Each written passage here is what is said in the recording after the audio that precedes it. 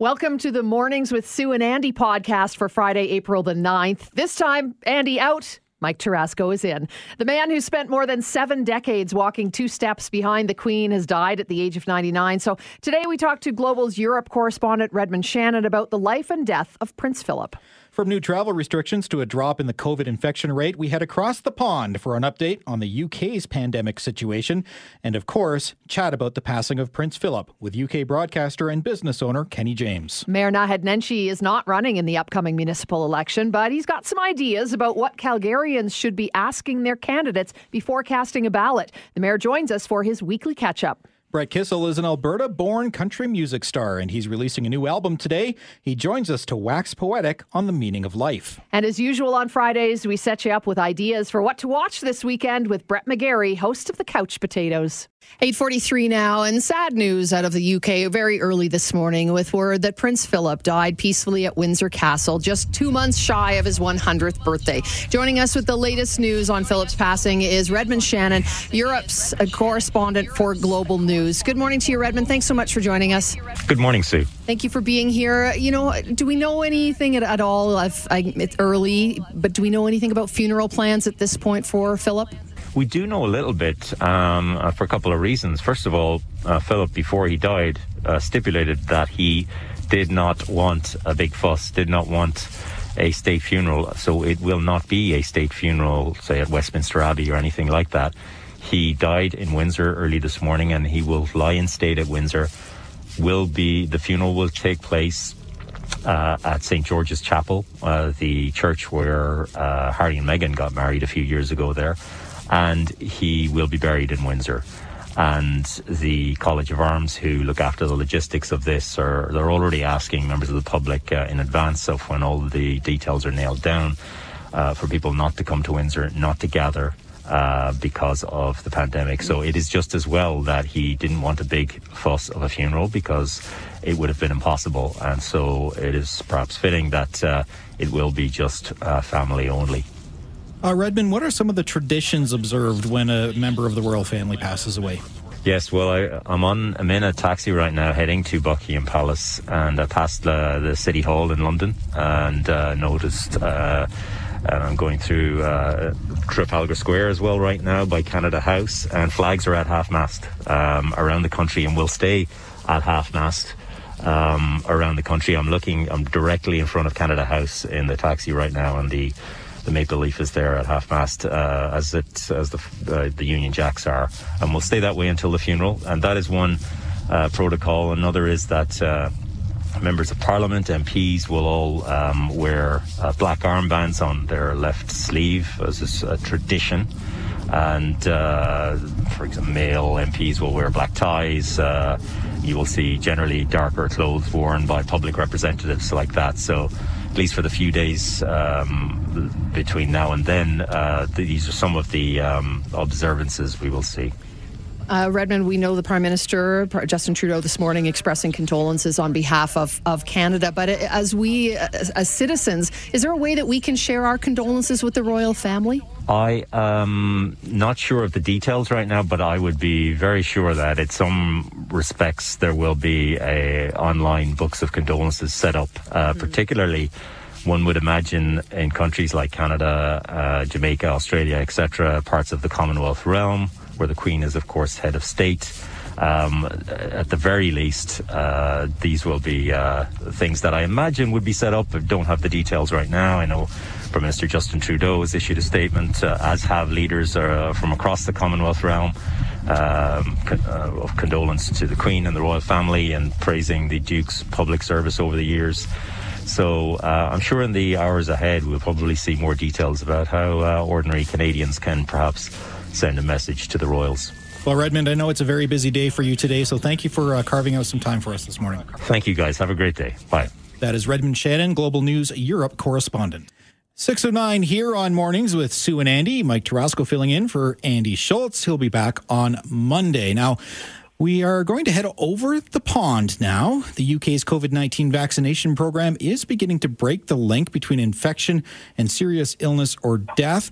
We're going to cover that off, but we also, of course, need to talk about the big breaking news of today, which is the death of Prince Philip. We're joined now by Kenny James, a UK broadcaster and business owner. Good morning to you, Kenny.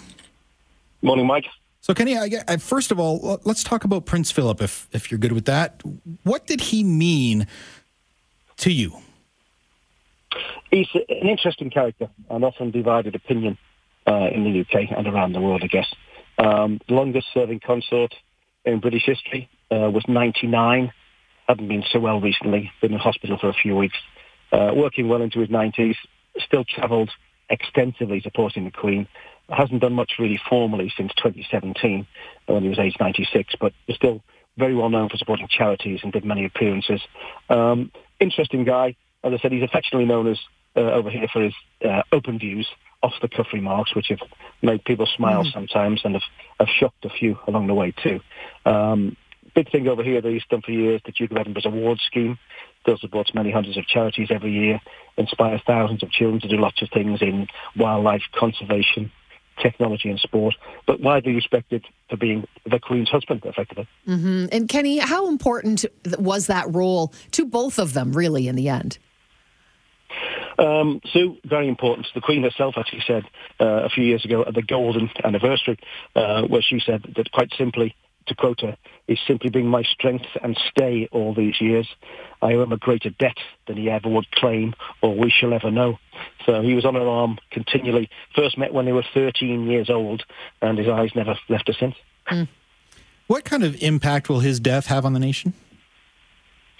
Well, we're in a bit of shock, really, at the moment, Mike. The news only just recently broken, so we're still taking it all in.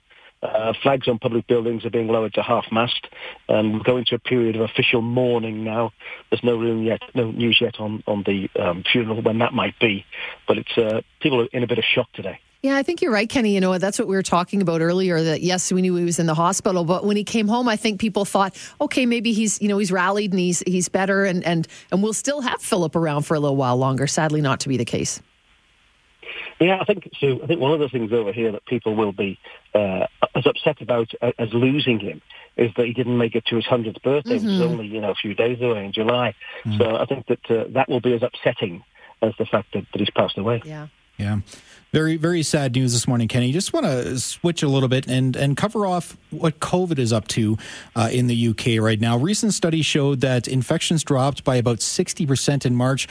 Does it look like there's a bit of a light at the end of the tunnel? I think so, Mike. Yeah, 31.8 million first doses now given in the UK, 6.1 million second doses. They were as of last night. We're now carrying out over 1 million virus tests every day now in the UK. The number of deaths fallen to 53 reported yesterday too, which is massively down, obviously, on recent times.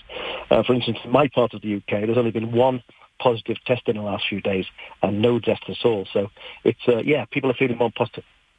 That's good news for sure. Is there still a lot of caution, though? I mean, restrictions on air travel for sure, Kenny. We know that some new countries just added to the list of those restricted, coming in and out of the UK, for example. Yeah, that's been preoccupying people too over here. It's the block on flying aboard for holidays. There are 39 countries on what's called the red list now, which means international visitors that have travelled through those countries in the previous 10 days will be refused entry into England. Scotland, Northern Ireland and Wales have slightly different rules. British citizens will have to go into a government-approved hotel, which they have to pay for themselves for 10 days, and then take 2 COVID tests during that time. And there's no European countries on that list, and Canada's not on that list. You'd be glad to know too. Wow, 10 days hotel quarantine. We have a 3-day program over here, and people are screaming bloody murder.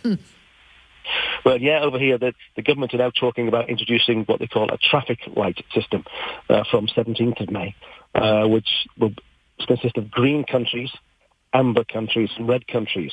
In green countries, you need to test in the country you're leaving for return to the UK, a pre-departure test. And you have to take a test when you get back to the UK, which you have to pay for yourself, which is about £120 UK money, 200 or so Canadian dollars. Amber countries, people you have to quarantine for 10 days at home when they get back, and they need the same tests as from a green country. And red countries You'll have to go into quarantine for 10 days when you get back. Pay for that yourself at a cost of £1,750 per person. That's about 3,000 Canadian dollars.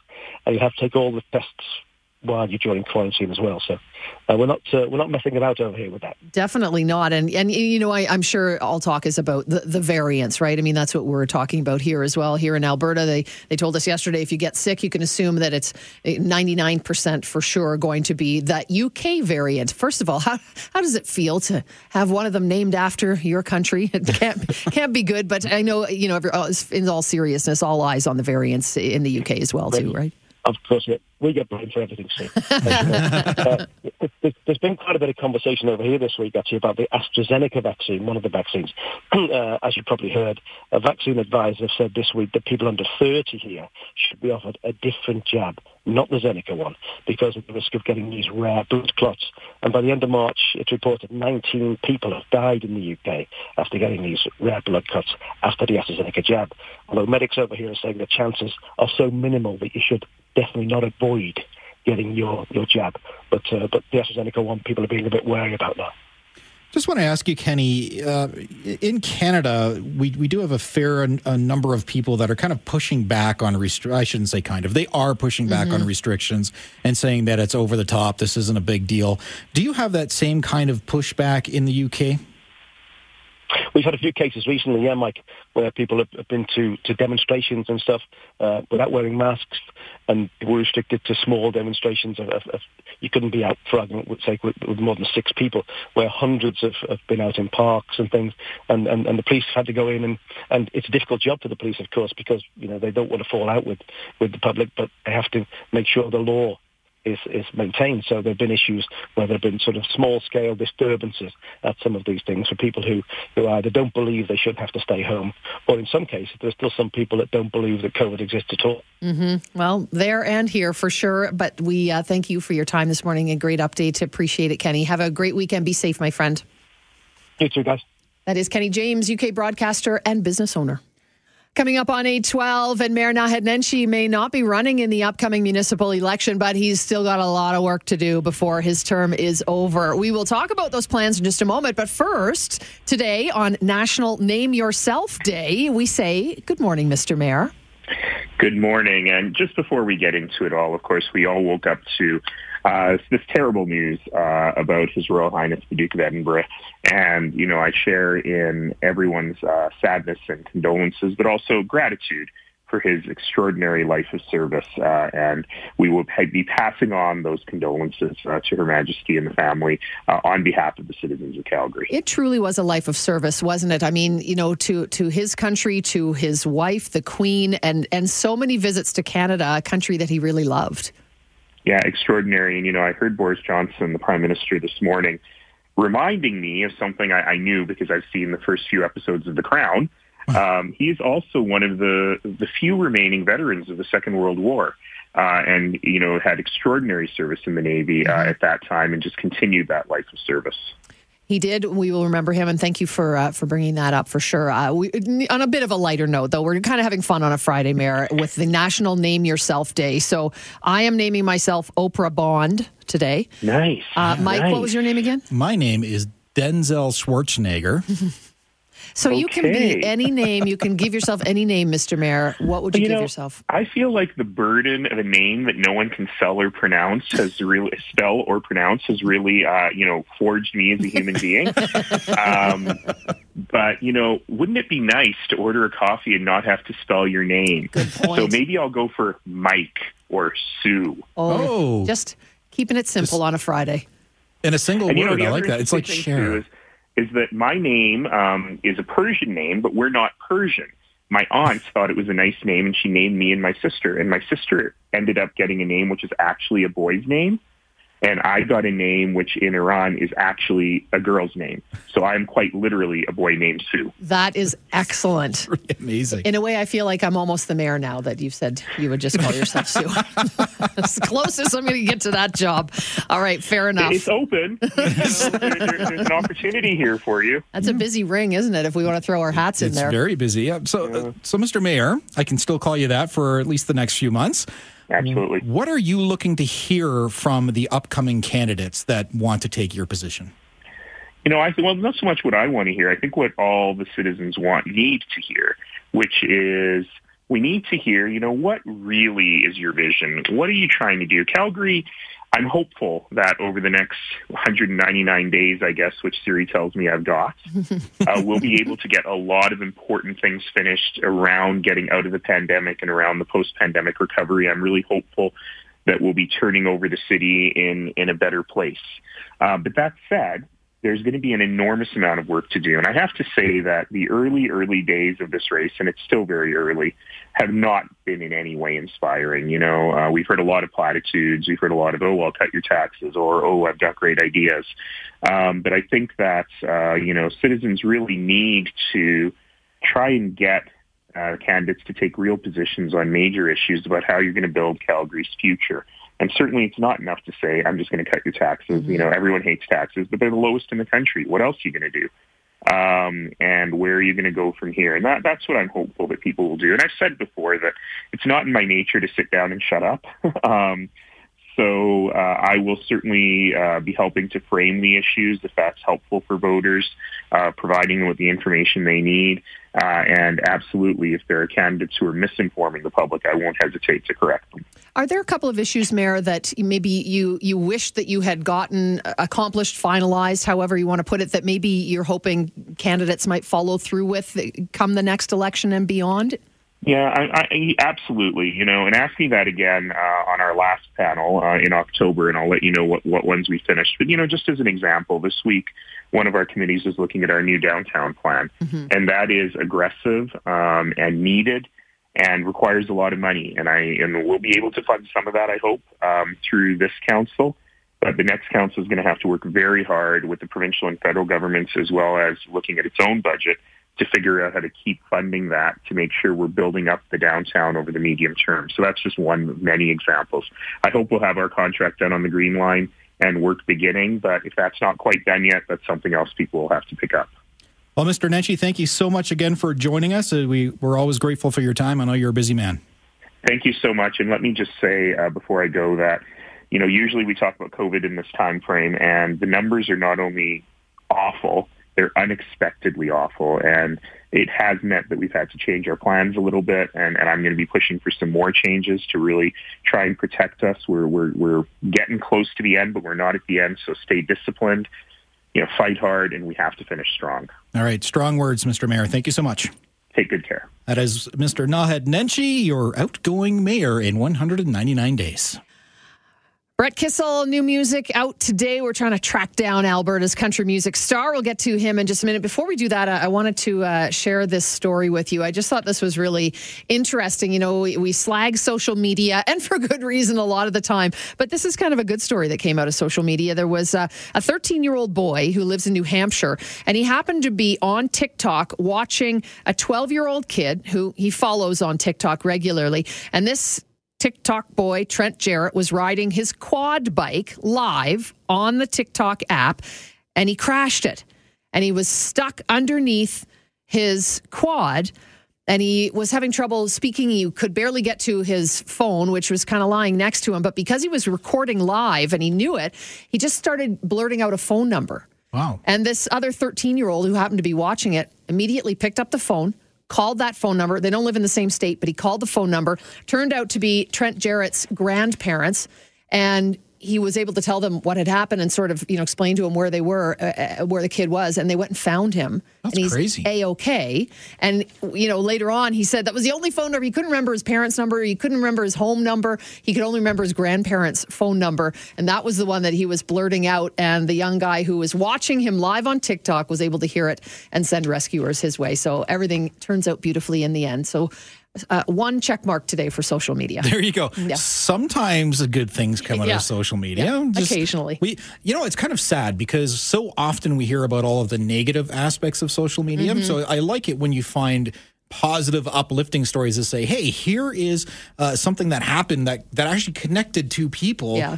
and potentially save somebody's life. Little good news nugget for sure. Hey, this is kind of good news for us here in Alberta, by the way. I don't know if you saw this yesterday, Mike, but coming out of the province, alberta.ca/Stars of Alberta Volunteer. Okay, so that's where you can go online. But this is a really cool idea. So you can nominate a volunteer in your community, someone who's done something extraordinary. And it can be a giant extraordinary or a little extraordinary that just meant a lot. So they're trying to find out who the stars are here in our province. That's a pretty cool program. And speaking about cool, we've got a pretty cool guy on the line now. Brett Kissel joining us. He's out with a new album. Good morning, Brett. Brett Kissel, come in. Brett Kissel. Hello. Hey, there he is. Good morning, Brett. How are you, my friend? Oh, I'm really good, thanks. How are you today? Hey, just fantastic. Following your Twitter account, and it kind of outlines what you were going for with this album. You're asking a pretty deep question. Give us a bit of background on how you kind of landed on this. Well, you know what? I'll put it this way.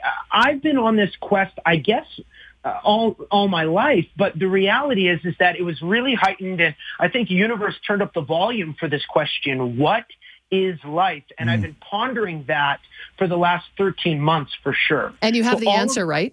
Well, no. See, that's the thing. I mean, number one, I'm only 30 years old, so I think I got a lot more life to live, but I don't know if we'll ever find the answer. I just tried my best to find songs that kind of would follow down that path of the question, what is life? Why is that something that you ponder? So did the pandemic bring it on? I mean, you're still a young guy. You've got great music out there, super successful. So, is that sort of what led you there as well? Very much so. And I mean, I just didn't want to spend all this time and waste time. So I wanted to take a moment to, self-reflect, think about the things that really matter to me. Maybe, increase appreciation and gratitude in my life, journal more, spend more time with friends and family if I can, and in ways that I can. Trying to find the secret to this whole thing, or simply just take stock of the things that I already have and be appreciative for that. It's a very vast question. There's no denying that. But I got really self-reflective on this album and kind of went down a rabbit hole. There's no denying that. Mm-hmm. Brett, a lot of people, I think, look at famous folks like yourself and they think, well, he's well-to-do, he's successful, he's got money. Surely COVID isn't really affecting him. Can you say, yeah, maybe, but maybe not? Great question. Everybody, here's the biggest thing. I try to live my life with no judgments, because we all have hard in our life. We all have hard moments. We all have hard experiences.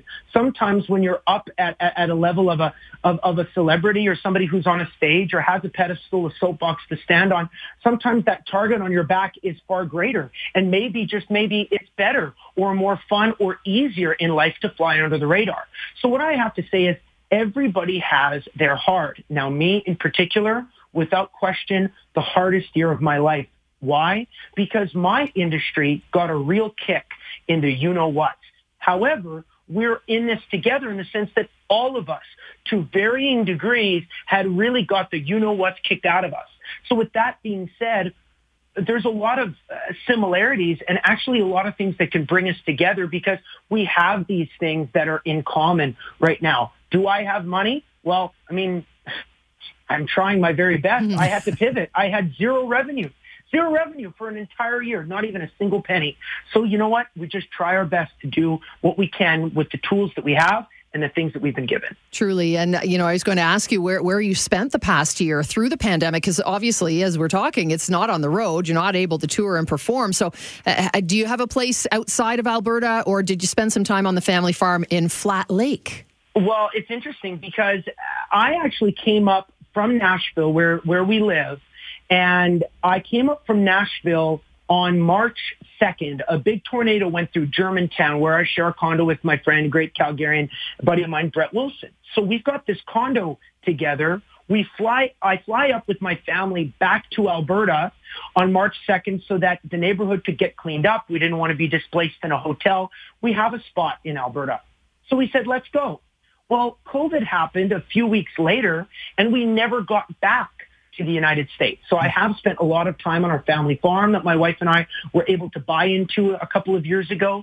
So it's been really nice to be able to retreat to a place where, I guess, if you want to social distance, all we got is trees, cattle, I don't know, deer. I mean, it's a good place to be. Yeah, it is. Dogs? Oh, yeah, except little wiener dogs. They're not much for chasing cows.